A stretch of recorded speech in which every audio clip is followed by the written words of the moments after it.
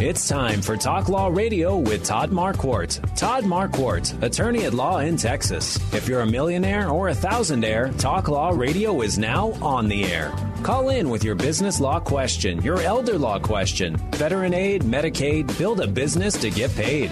210-308-8867. Or ask a question online at marquardtlawfirm.com. That's MARQUARDT lawfirm.com. And now it's Talk Law Radio with Todd Marquardt. Welcome to Talk Law Radio with your host, Todd Marquardt.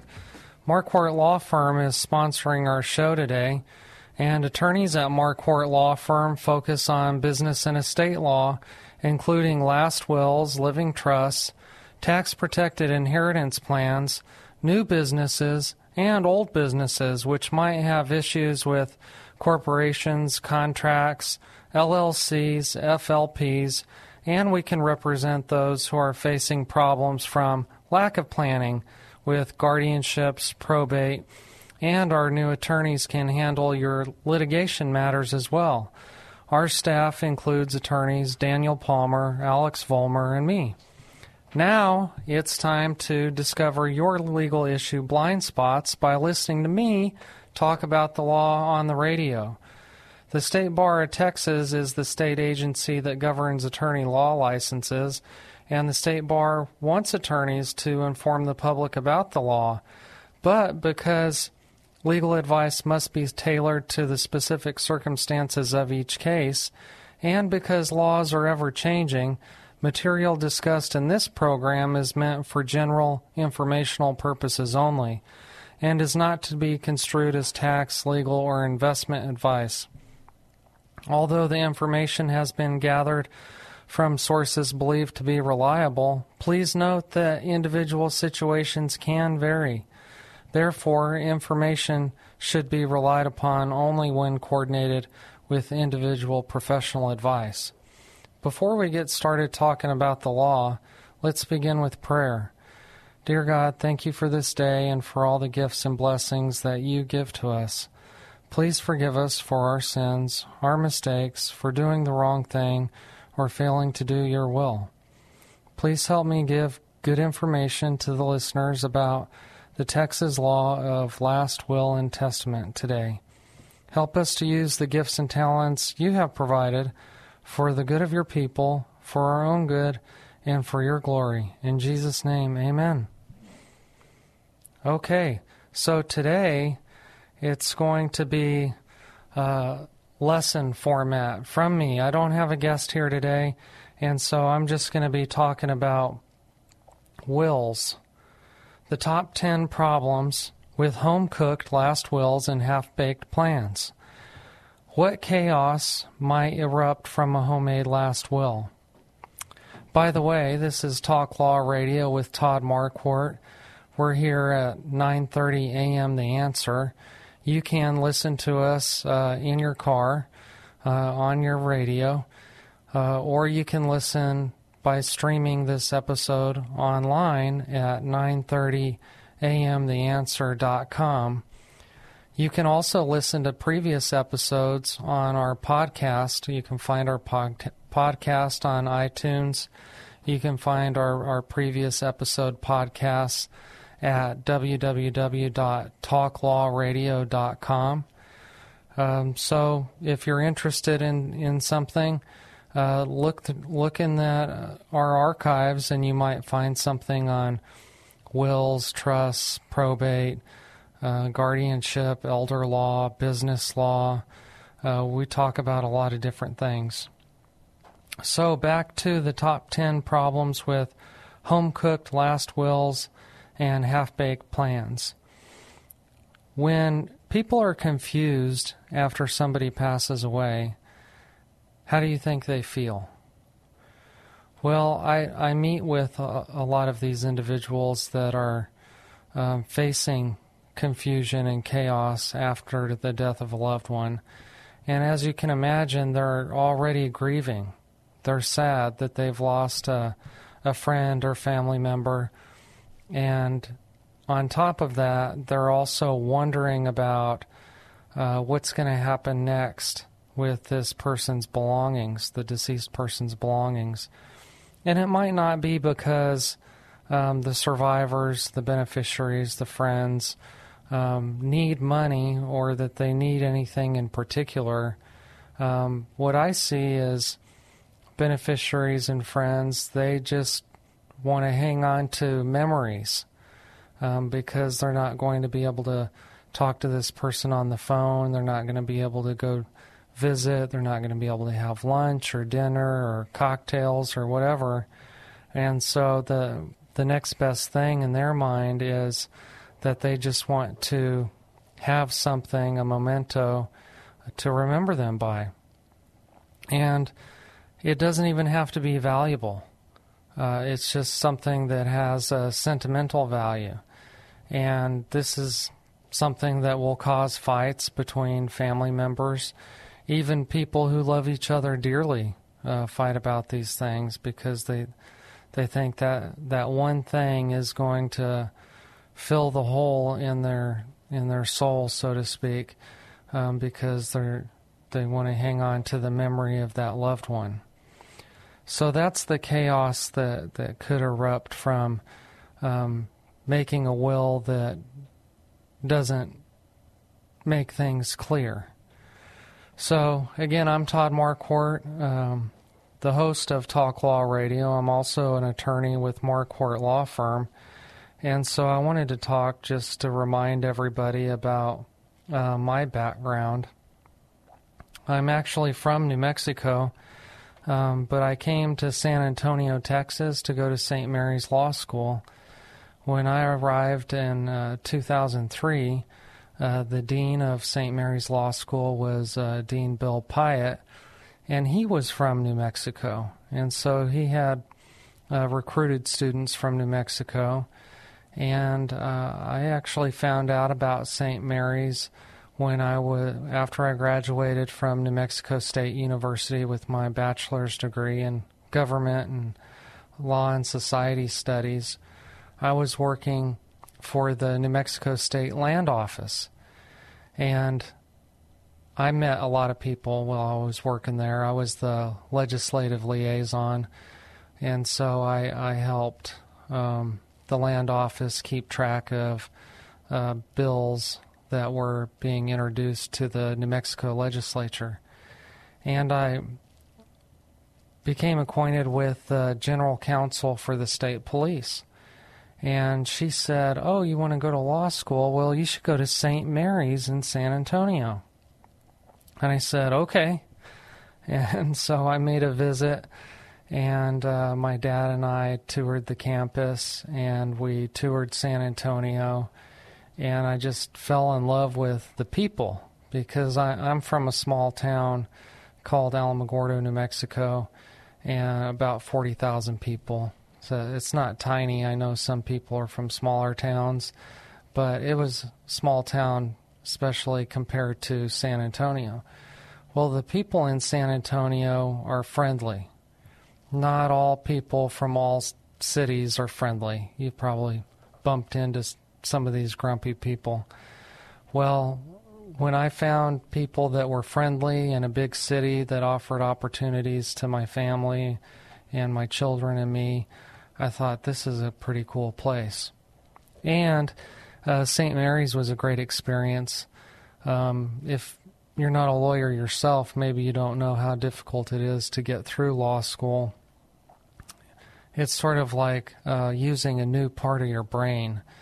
It's not memorization of laws that makes law school difficult. It's thinking through situations and problems in a way where you can overcome barriers and solve problems. And so that even if you were real smart and made good grades in college, it was still difficult for me in law school. I had to learn how to take a test. And so by the time I graduated, I had figured that out. But what made St. Mary's so special and unique is that it's a Catholic university. Now, I'm not Catholic, but I sure did appreciate having people pray over me when I was testing have a place to go to, people to talk to get some guidance and direction when I needed it. So St. Mary's was more than just an educational institution. It was providing some support. So if you know somebody who's thinking about law school, I would certainly recommend St. Mary's. Well, we're going to take a break, and when we come back, I will talk more about the top 10 problems I see. So stay tuned. You've heard him on Talk Law Radio. Now work with his firm yourself. Marquardt Law Firm is the go-to firm in San Antonio for wills, trusts, and powers of attorney. Want to have a say on who will get your money and assets when you die instead of leaving it up to a judge? Then you need a proper estate plan in place, and Marquardt Law Firm can help you do just that. They can also develop a strategy for your long-term care financing and help maneuver the complicated Medicaid process for your family. Call them today to schedule your no-cost legal consultation. Call 210-530-4278. Again, that's 210-530-4278. Protect what's yours with Marquardt Law Firm. MarquardtLawFirm.com. Welcome back to Talk Law Radio with Todd Marquardt. That's me. I'm talking about the top 10 problems with home-cooked last wills and half-baked plans. What chaos might erupt from a homemade last will. Now, not everybody goes to an attorney to have their will done. There are some people, like Howard Hughes, the famous movie producer and test pilot, who would write a will on a scratch piece of paper. And so I'll tell you what I know about Howard Hughes. I read that the probate of his wills, there were several wills offered for probate, all claiming to be his last will, lasted 34 years. His estate was in probate from 1976 to 2010 because the court had to evaluate each of these claims. It was like a trial. Each time somebody said, I have the real last will of Howard Hughes.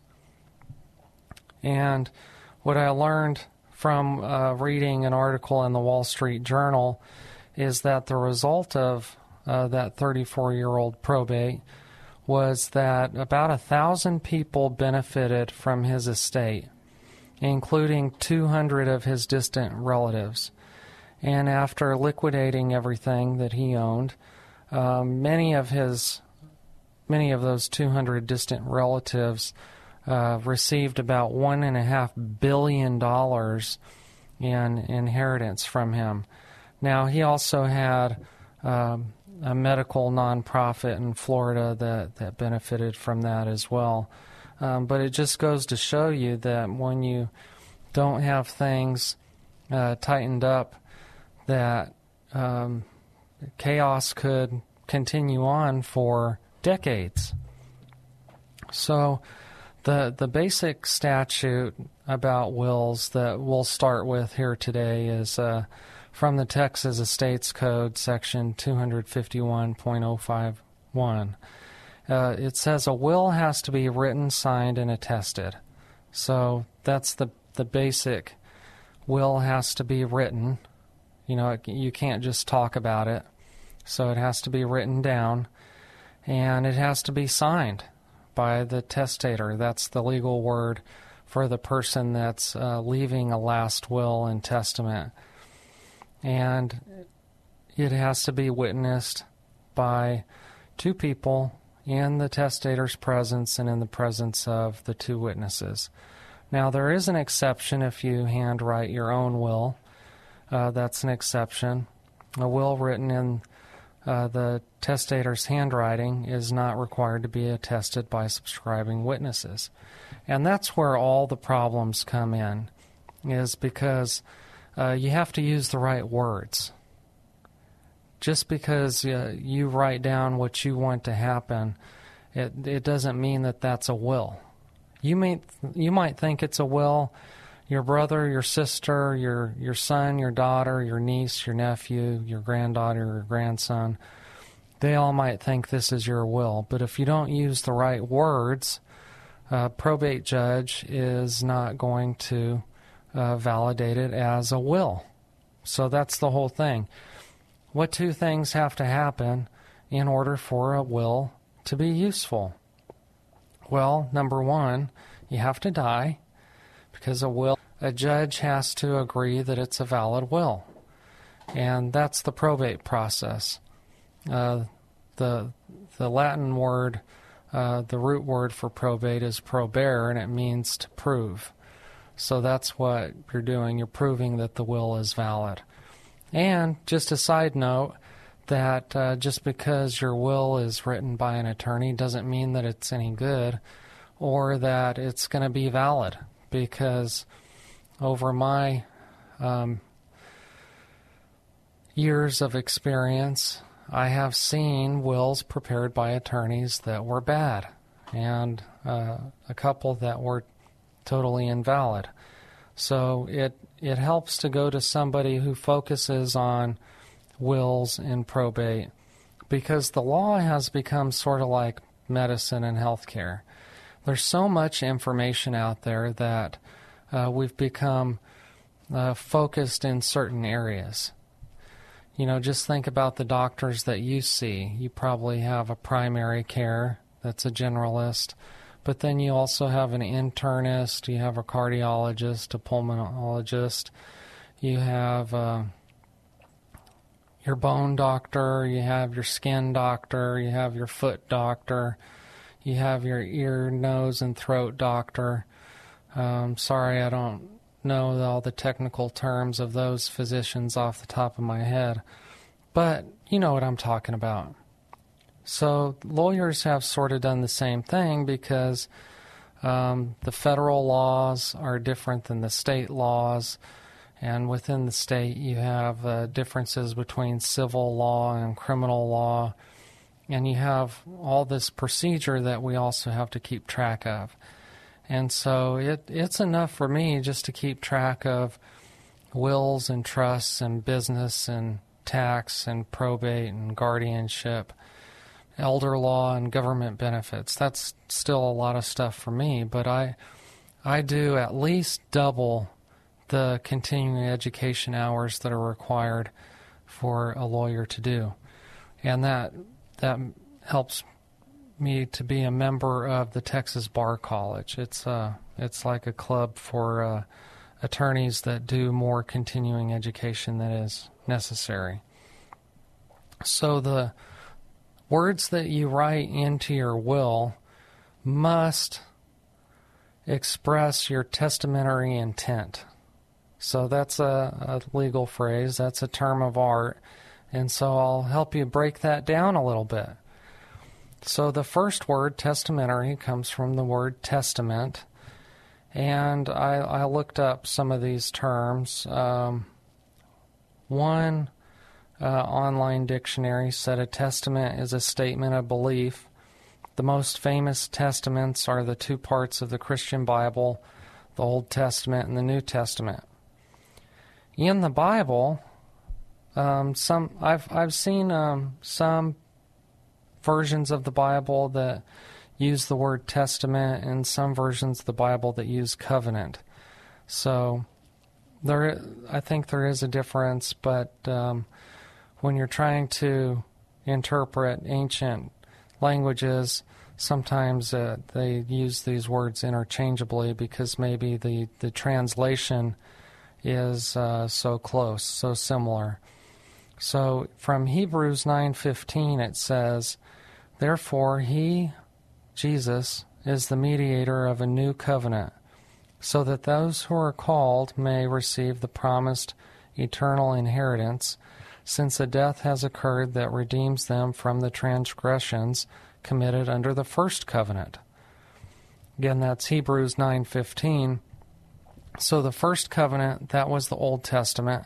The new covenant, that's the New Testament. Another online source, BibleStudyTools.com, puts it this way: a covenant is an agreement, for where a testament is, there must also be necessity be the death of the testator, again, the person that wrote the agreement, for a testament is of force after men are dead. Otherwise it is of no strength at all while the testator is alive. Okay. Some other lawyers have done some research and tried to find the origins of where last will and testament comes from, that phrase. And some believe that the will came from the English king courts, and testament came from the ecclesiastical courts, the church courts. So we use last will and testament, both the government court and the ecclesiastical or church court. But nowadays you could just call it a will. Anyway, that's some background on where that terminology comes from. So there's a court case, Henson versus Henson. It's a Texas case from 1955 that says that testamentary intent is required in order for a will to be probated. And so the court held that in order for the disposition of property to take effect after death, it is essential that the creator of the will have intended to express his testamentary wishes in the particular instrument offered for probate. So we'll talk about what that means in more detail. And I'll explain by telling you some things that have been determined not to be wills. So there was a series of documents. This is another court case where a series of documents were offered for probate. And one was an envelope. And it just said the testator's name and had the word notes. And inside the envelope was a sheet of paper taken from a small tablet, and on it was written the words, "Henry, please accept this, you and F.Y. Adams, for the kindness shown me." So these are the alleged beneficiaries. Also in the envelope was a promissory note. And the details of that promissory note are not real important. But the half-brother of the deceased person contested the application for probate and said, the envelope, that scrap of paper, and that promissory note are not a will. And the judge agreed because it wasn't a will. And there was another will that they found later, and so that probably helped the court to establish that those three writings offered before weren't a will, especially since they found another will. Okay, so there's another court case where they're wanting to probate a document. So the point of this case is you have to use the right words. If you use the wrong words, then they tend to think that it's definitely not a will. And so there was a writing where there were three things written. One, it is our wish that the survivor of us shall have and provide for himself or herself, as the case may be, a decent and comfortable living, as has been the custom during our married life. Second, it is our wish and desire that all of our debts, personal property and other property, shall be first paid out of the property that may be remaining. And third, our sons each have whatever's left.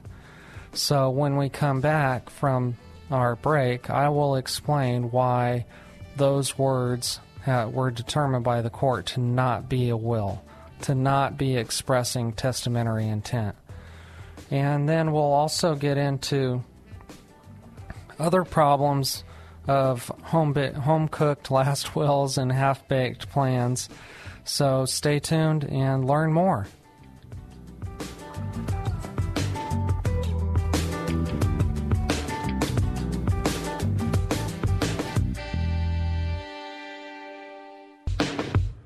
Welcome back to Talk Law Radio. I'm your host, Todd Marquardt.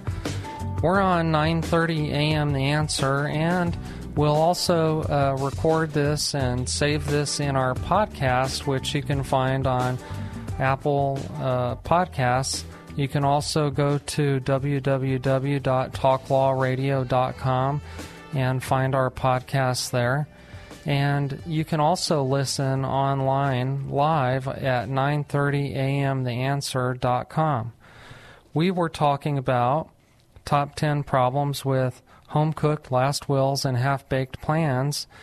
What chaos might erupt from a homemade will? And I was talking about the using the wrong words.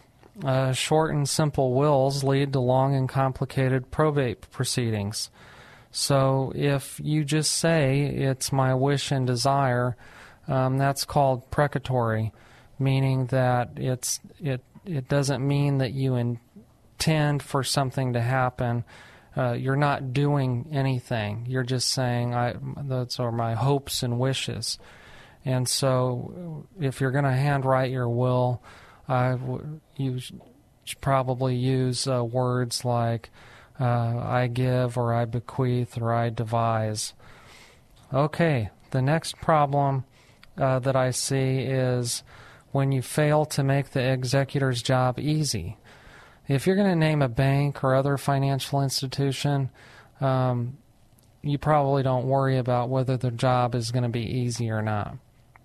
But if you're going to name a friend or a family member, somebody who you care about, you probably don't want to create more stress in their lives.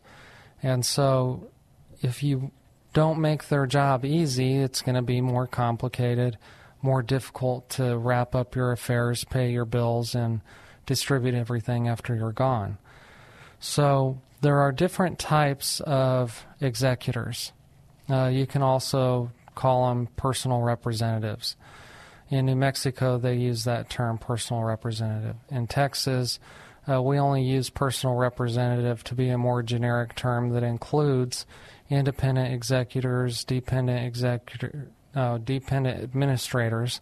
You could also have an independent administrator. We won't get into the semantics of all of that, except to say that a dependent administrator has to be supervised by the court.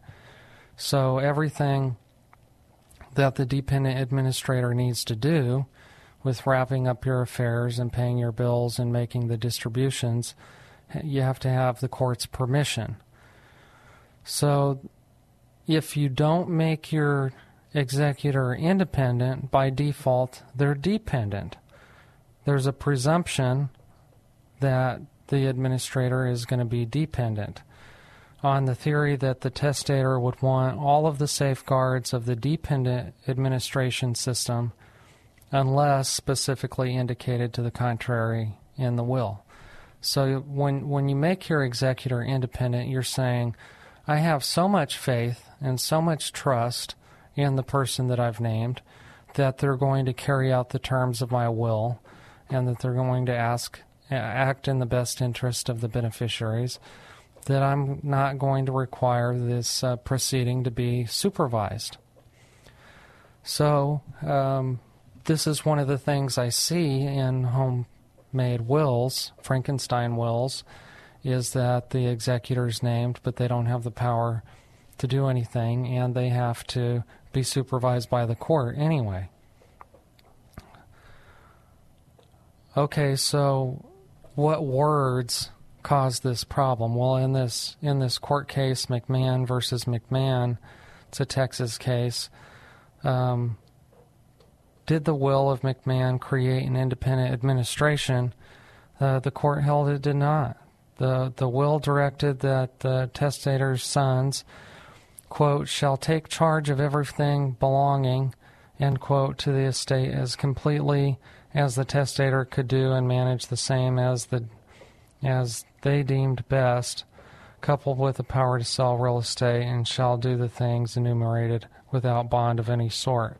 So the court held that that wasn't enough, because the will didn't say that the executor could be independent. There's another court case that held that direction by the testator in his will that bonds should not be required of the executors did not establish independent administration. So the question about whether you're going to require the executor to post bond or not, that's a different question. That alone doesn't indicate whether or not you want the executor to serve independently. Excuse me. So I also learned that from Professor Jerry Beyer. He's a famous law professor. He served for many years at St. Mary's, and now he's teaching at Texas Tech in Lubbock, Texas. He said that Texas was a pioneer in the area of non-court supervised administration since the first independent administration statutes were enacted in 1843.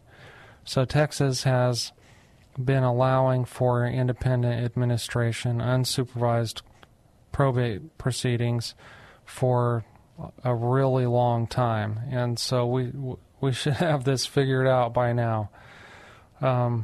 Basically, Chapter 401 of the Texas Estates Code says that if you want your executor to be independent, just say so.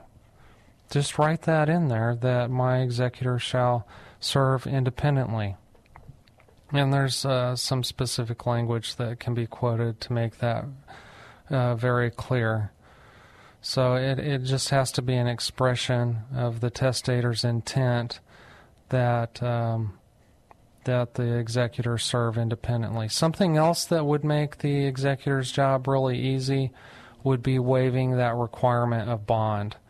So the default rule is that an executor or dependent administrator has to post a bond, which is like an insurance policy that insures the assets of the estate, just in case the administrator makes a mistake and loses assets or steals assets. Then the insurance policy would make the beneficiaries whole.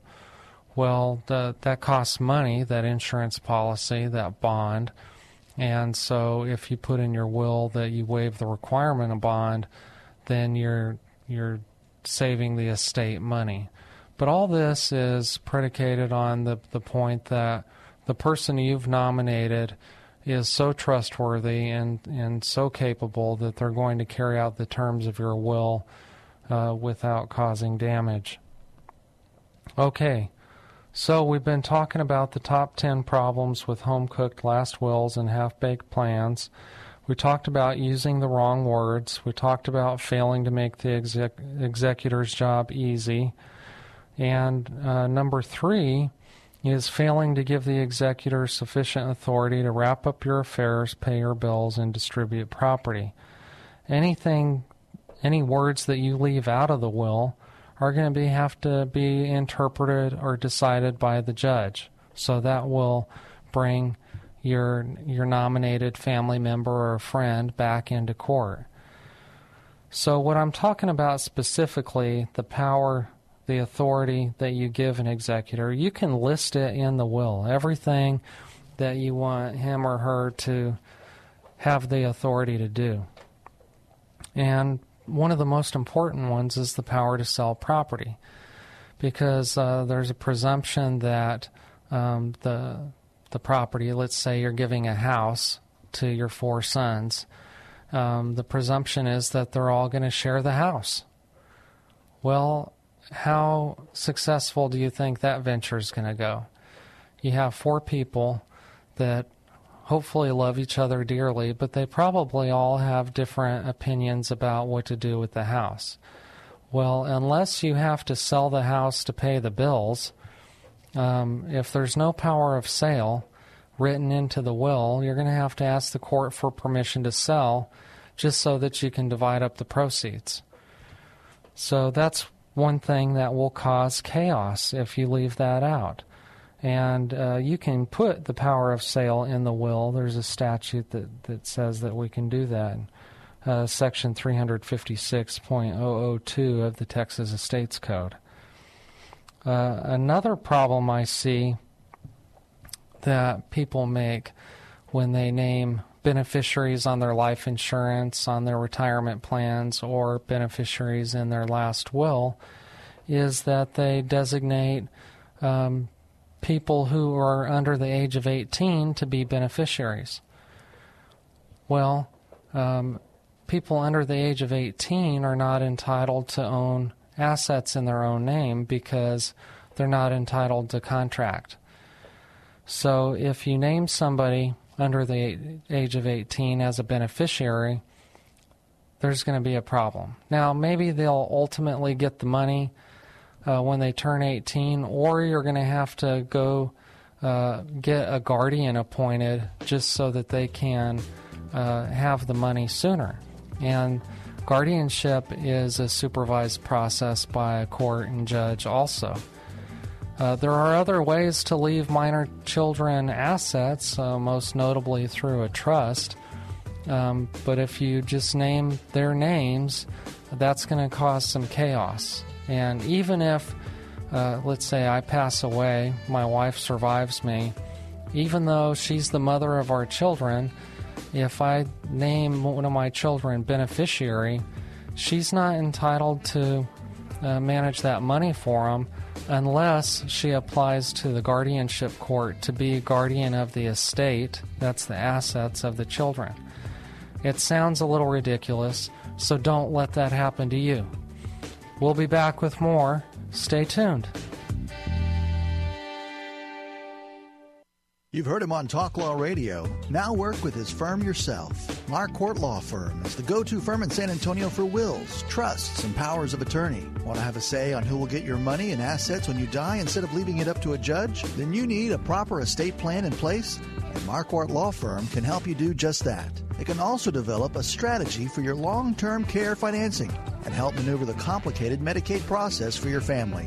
Call them today to schedule your no-cost legal consultation.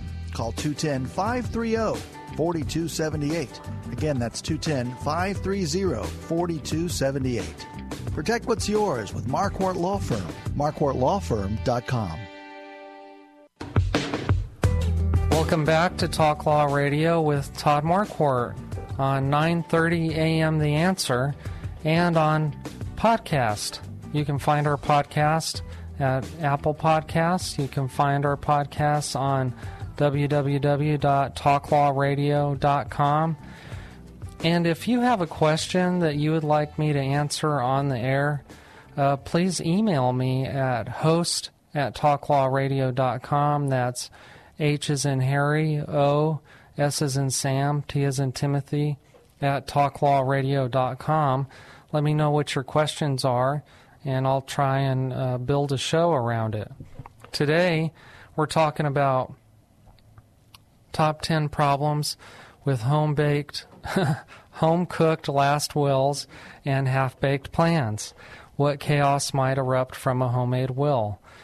And right now, we just finished talking about leaving assets to minor beneficiaries.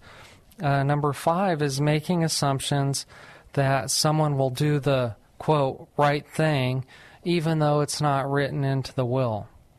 And I don't have to tell you that memories fade, and people will often rationalize their behavior and their decisions to fit either their self-interest, or they'll be influenced by their girlfriend, boyfriend, or spouse and cause them to do something different. For example, if, let's say, the deceased person leaves his brokerage account to his only, well, not his only child, but the child that took care of him when he was ill during his last illness, leaving several other children. But he leaves it all to the child that cared for him enough to be around during his last illness. But he says, and I want you to share this with everybody else. Well, technically, legally, that the child that is named beneficiary of that account doesn't have to do anything. It's going to be in their name, and they can use it the way that they please.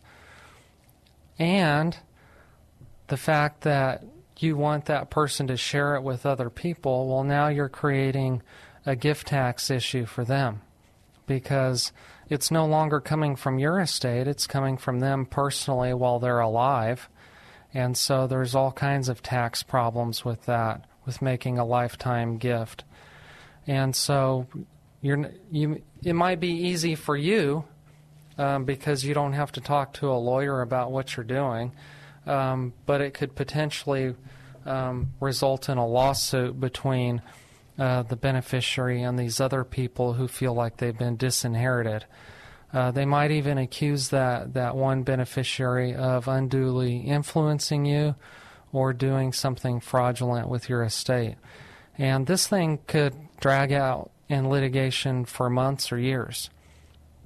So I would say definitely don't assume that somebody's going to do, quote, the right thing, even though you're not going to write it down in a legal document that's legally enforceable.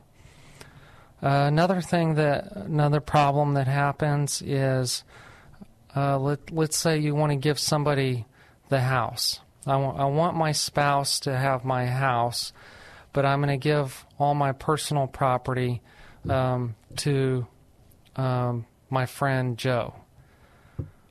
Well, my spouse probably thinks that some of the things in the house are her personal property. And so there's already a dispute about, well, whose guitar is that? Whose TV is that? And did I have authority to give it away or not? And bear in mind, you have to remember that Texas is a community property state, and the presumption is that after you get married, everything that you earn or acquire is 1/2 owned by each spouse. So the deceased spouse can only give away his or her 1/2. The surviving spouse keeps his or her 1/2. So you can't give more than your 1/2 unless you're claiming part of it is separate property. Okay, so if I say my vacation house and the contents go to my nephew, well, then we have to look at what is the definition of contents. Section 255.003 provides that the contents of any specifically gifted item are not included in the gift unless the gift expressly includes the contents. So in the case, if I give my house to one person, that's not going to include the contents unless I say so. Okay, I already explained that. Okay, so the definition of contents means tangible personal property other than titled personal property. So contents would be stuff in my house, for example, that doesn't have a paper title. Furniture, dishes, some jewelry, those types of things that can constitute tangible personal property because it's not titled personal property. So titled personal property includes property represented by a certificate of title, a certificate of ownership, written label, marking, or designation that signifies ownership. So that could be a motor vehicle, a boat, something like that has paper title. So the point here is that you want to use the right words. Again, you want to be clear about who gets what specifically, because I have seen lawsuits over the phrase contents. Okay, personal property, just in case you're wondering, is defined as goods, money, chosen action, evidence of debt, and a real chattel. And I've never used that phrase, real chattel, but it's like a lease. Okay. Next on the list of top 10 things, problems with home-cooked wills and half-baked plans is failure to give instructions about funeral and ashes.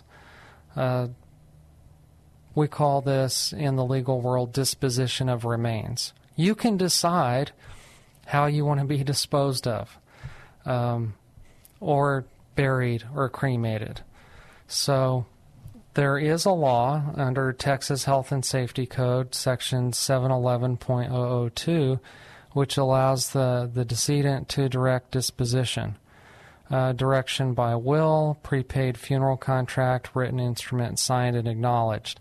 So there's a form that your lawyer can do to make sure that nobody fights about how you are going to be buried or cremated. And it's very important because I have seen people who spend thousands of dollars fighting over ashes and fighting over who is going to get to decide how the funeral is going to go. And there's court cases about this. For the situation might come up like in this one court case where a daughter from a previous marriage of the deceased person set up the funeral plans, and the surviving spouse didn't really find out what happened until after the decedent was cremated. Well, that's tragic, right? I mean, how do you think that surviving spouse feels? And it's not just with blended families. This happens with families that have a marriage that lasts until death and kids that are all born of the same parents. Okay. Another issue that I see, it's not related to wills, but I wanted to talk about it anyway because it goes with half-baked planning. And that's the failure to fully fund a trust.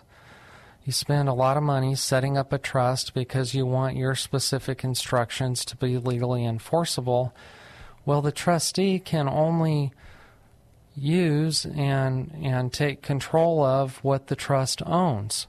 And so if you don't take that extra step to make sure that the trust is funded by transferring your assets to the trust, that the trustee is not going to be able to deal with it. And so usually we have a pour-over will that the primary beneficiary is going to be the trust, and so there's a mechanism to carry out the wishes, but it's going to take this extra step of probating the will. And for all beneficiaries that face that dilemma, they're all upset by it. And it's usually an accident. It's decades after you set up the trust, you sell the house that was in the trust, and you just forget to put the new house in the trust.